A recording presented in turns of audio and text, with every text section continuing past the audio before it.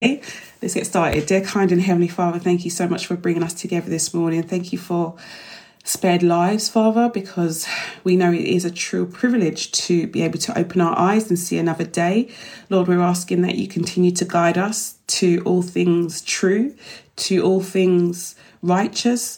May we be blessed by the study today and go on to bless others. We ask that you be with the people in the life, comfort them in their times of need, strengthen them, help them to avoid distractions during this time with you, Lord, so that they can take every ounce of what is here present. I ask all these things in Jesus' name. Amen. Amen, guys. Amen. Amen.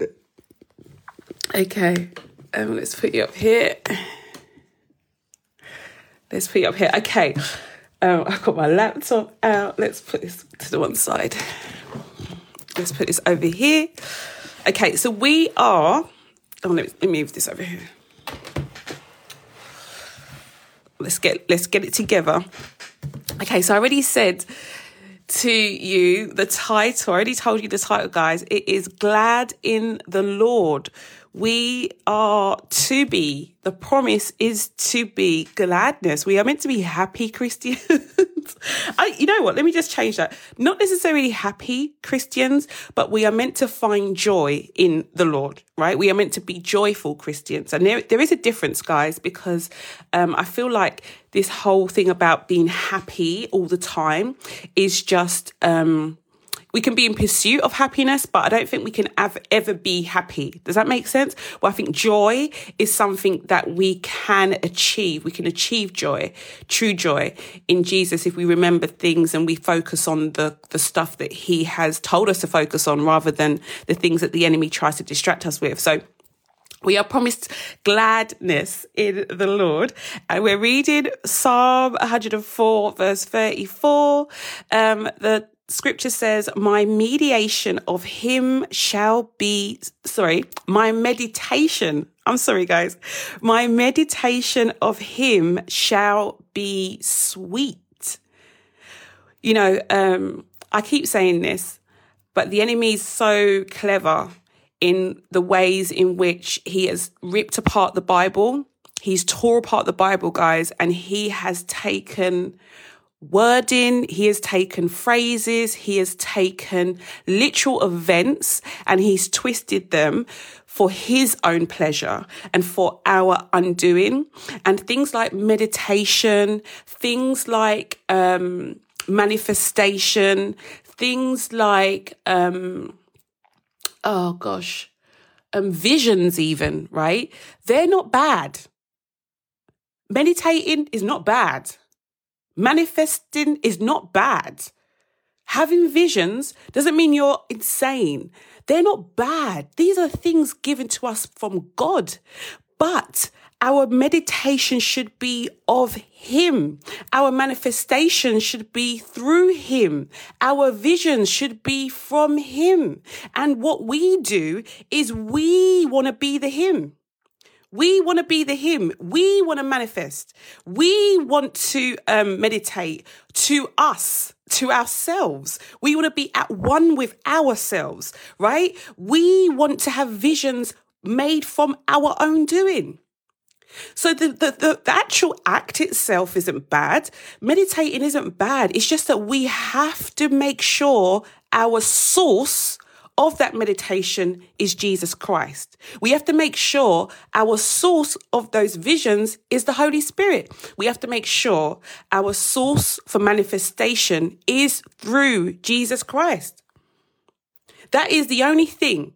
So let's try to realize and learn how the enemy works, the devices that he has out there to actually rip us apart from the source, take us away from the true source of these things, right? We can meditate through Jesus. We can meditate on Jesus. We can meditate on the word. And it says in Psalm 104, meditation of him shall be sweet, but not meditation of anyone else, through anyone else, towards anyone else. Are you with me, guys? Are you with me? Are you with me? Are you there? You there? Good. Okay, so just wanted to clarify that, because I think sometimes, especially when it comes to things like, things of this world, I'm not going to go into too much depth, but things of this world, we have to just be careful that even though we hear these words in the Bible, we have to realize the difference between the world doing it and us doing it is that our source is the one and only true God, Jesus, right? The one and only true God, God the Father. It's literally the source that makes the whole difference where and who you are praying to, okay?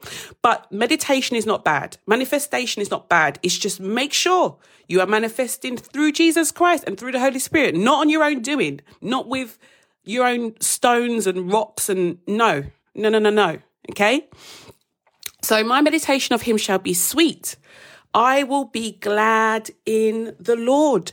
My meditation of Jesus, thinking of him, thinking on him, shall be sweet.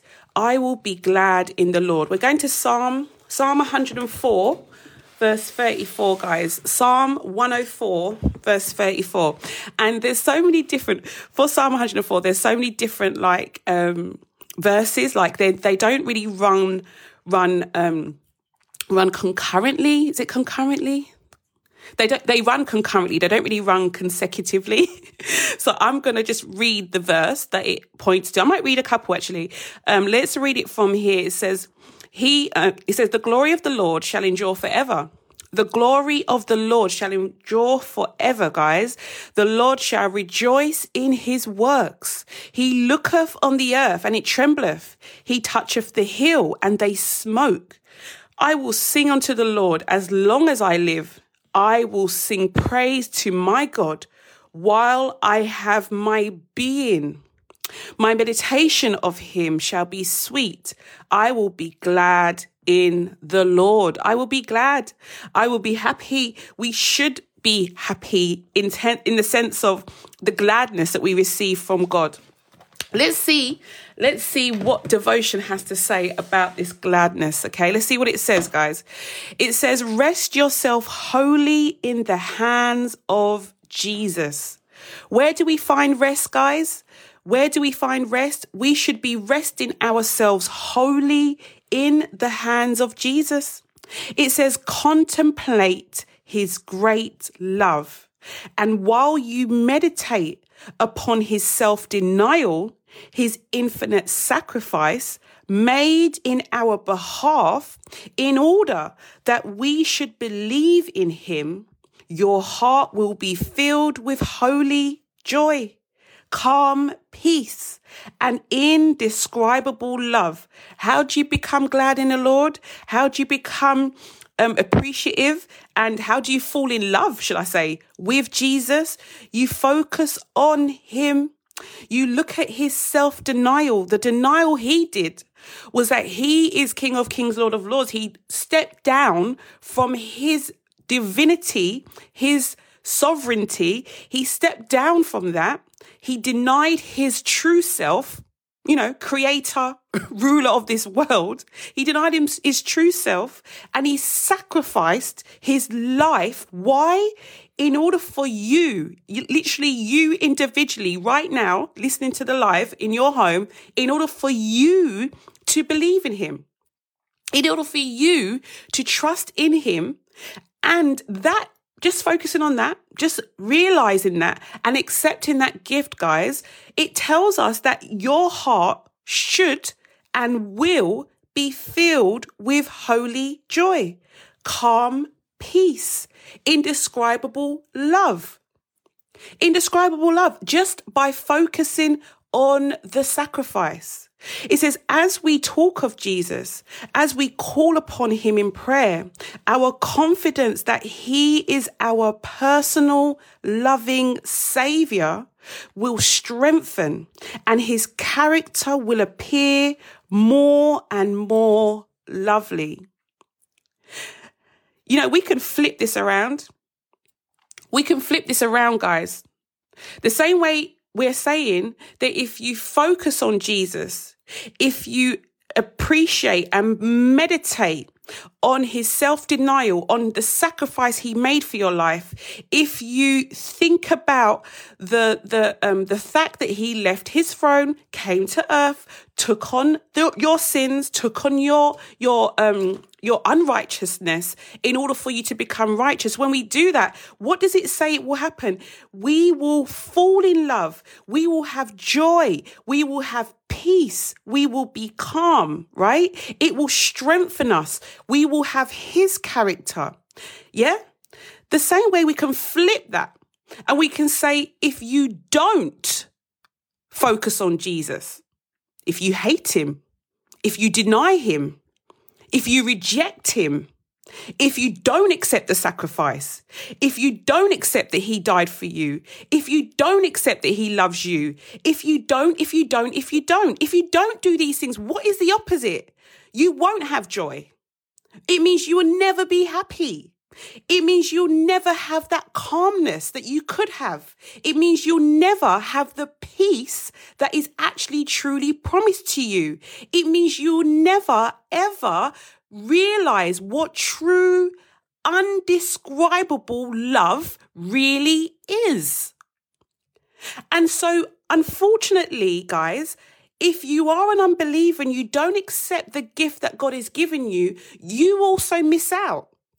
You will never know what you're missing out on because you've missed out, right? So you can't say, well, I'm not missing out. Well, how do you know? Because you haven't experienced it. The downside to this is that if we don't accept the gift, if we don't focus on Jesus, if we choose to push him out of our lives in our own stead, on our own merit, in our own strength, we will never be happy. We won't have joy. We won't have peace. We won't be calm, which is why I say to you, every single one of us have this God-shaped void in our hearts. Until you have Jesus, you're miserable. Until you have Jesus, you are never gonna be happy until you accept him. He ain't coming here and dying for you just for you to sit there and, pray and worship him and be merry. He's doing it to actually fulfill you, to actually benefit us. He knows how much we need him. He knows our true dependency lies in him. Hence, he's our creator. He created us. So he knows what we need more than we know what we need. He knows how we can be fulfilled more than we know how we can be fulfilled. Why is he sending us to look at him? Why is he telling us to focus on the sacrifice? Because it completes us.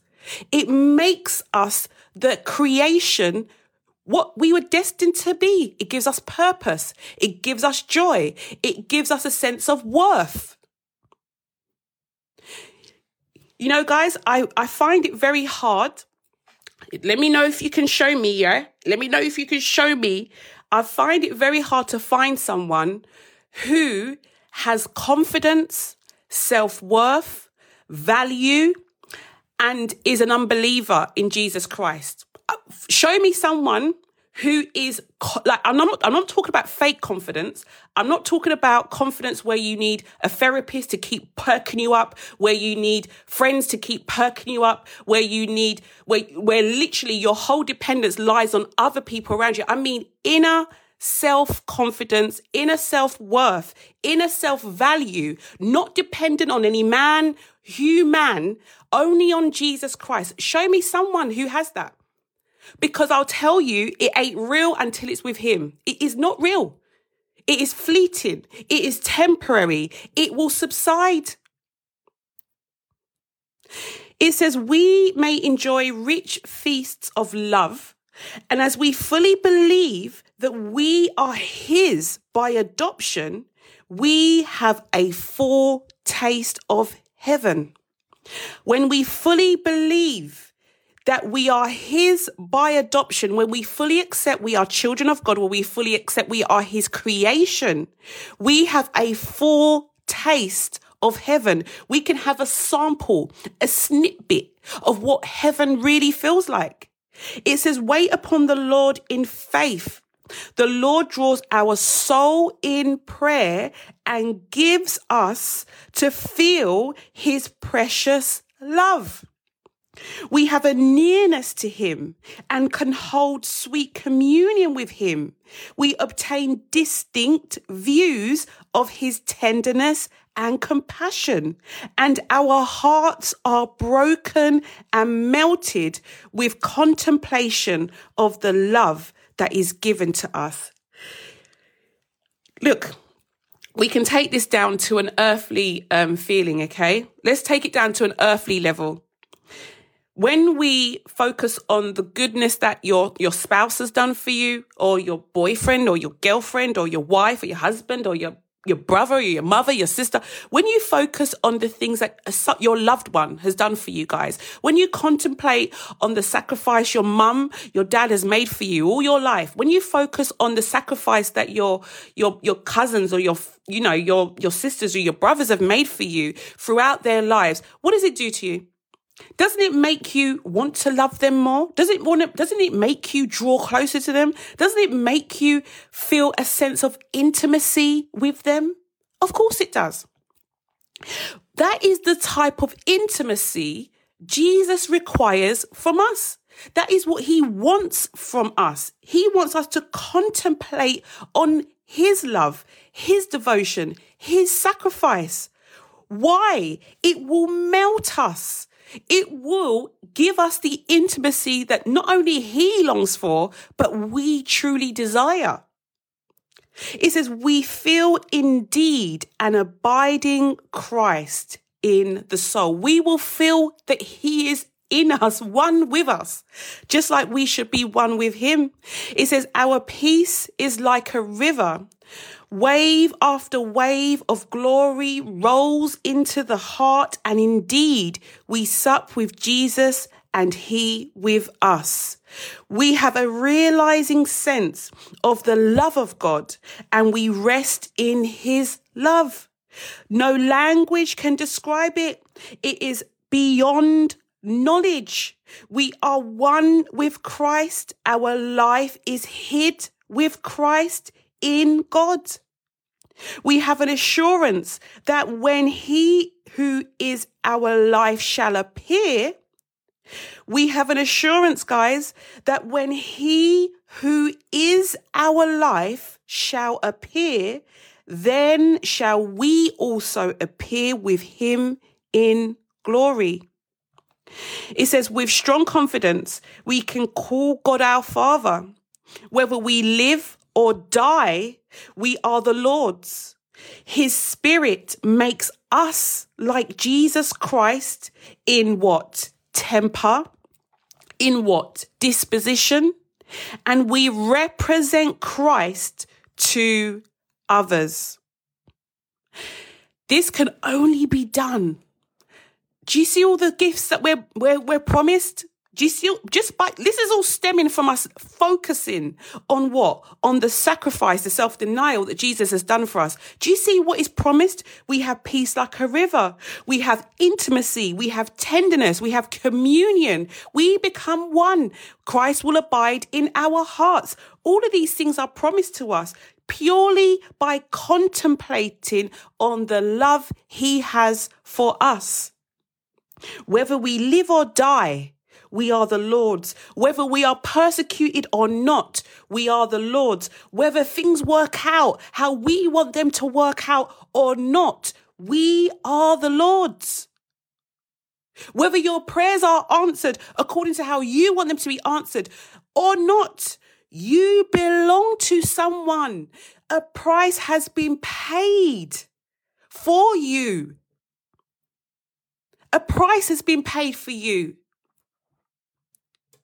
Whether we live or die, we are the Lord's. His Spirit makes us like Jesus Christ in what, guys? Temper and disposition, right? And we represent Christ to others. When Christ is abiding in the soul, the fact cannot be hid. For he is like a well of water springing up into everlasting life. We can but represent the likeness of Christ in our character and our words. Our deportment produces in others a deep, abiding, increasing love for Jesus. And we make manifest that we are conformed to the image of Christ. We make manifest that we are conformed to look, to represent, to have the same image of Jesus Christ. That is the only way you're getting to heaven. You know that, right? If you don't have this image of Christ, if you are not the image of Christ in temper, in disposition, in how you speak, in how you act, in how you behave, if you haven't got that disposition, you are not going to heaven, guys. Nor am I. Nor am I. If I don't have it, there ain't no amounts of crying, no amounts of whining, no amounts of pretending and forcing or nothing is going to change. Nothing's going to change. The rules are the rules. The law is the law. Nothing is bent to get us anywhere. We have to conform. We have to change in order to take on these blessings. We have to be the ones to change. Don't worry. We got help. We got assistance because we can't change ourselves. It's truly by the grace of God. Truly by him. I hope that was for someone this morning.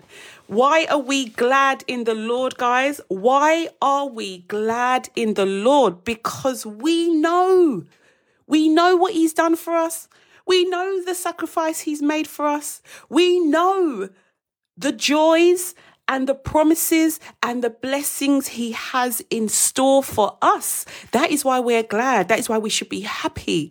No matter what happens, no matter how our lives look right now, or how they will look tomorrow, or how they'll look the next day, no matter what, we are still his. We are still his. Ain't that something? I think that's something.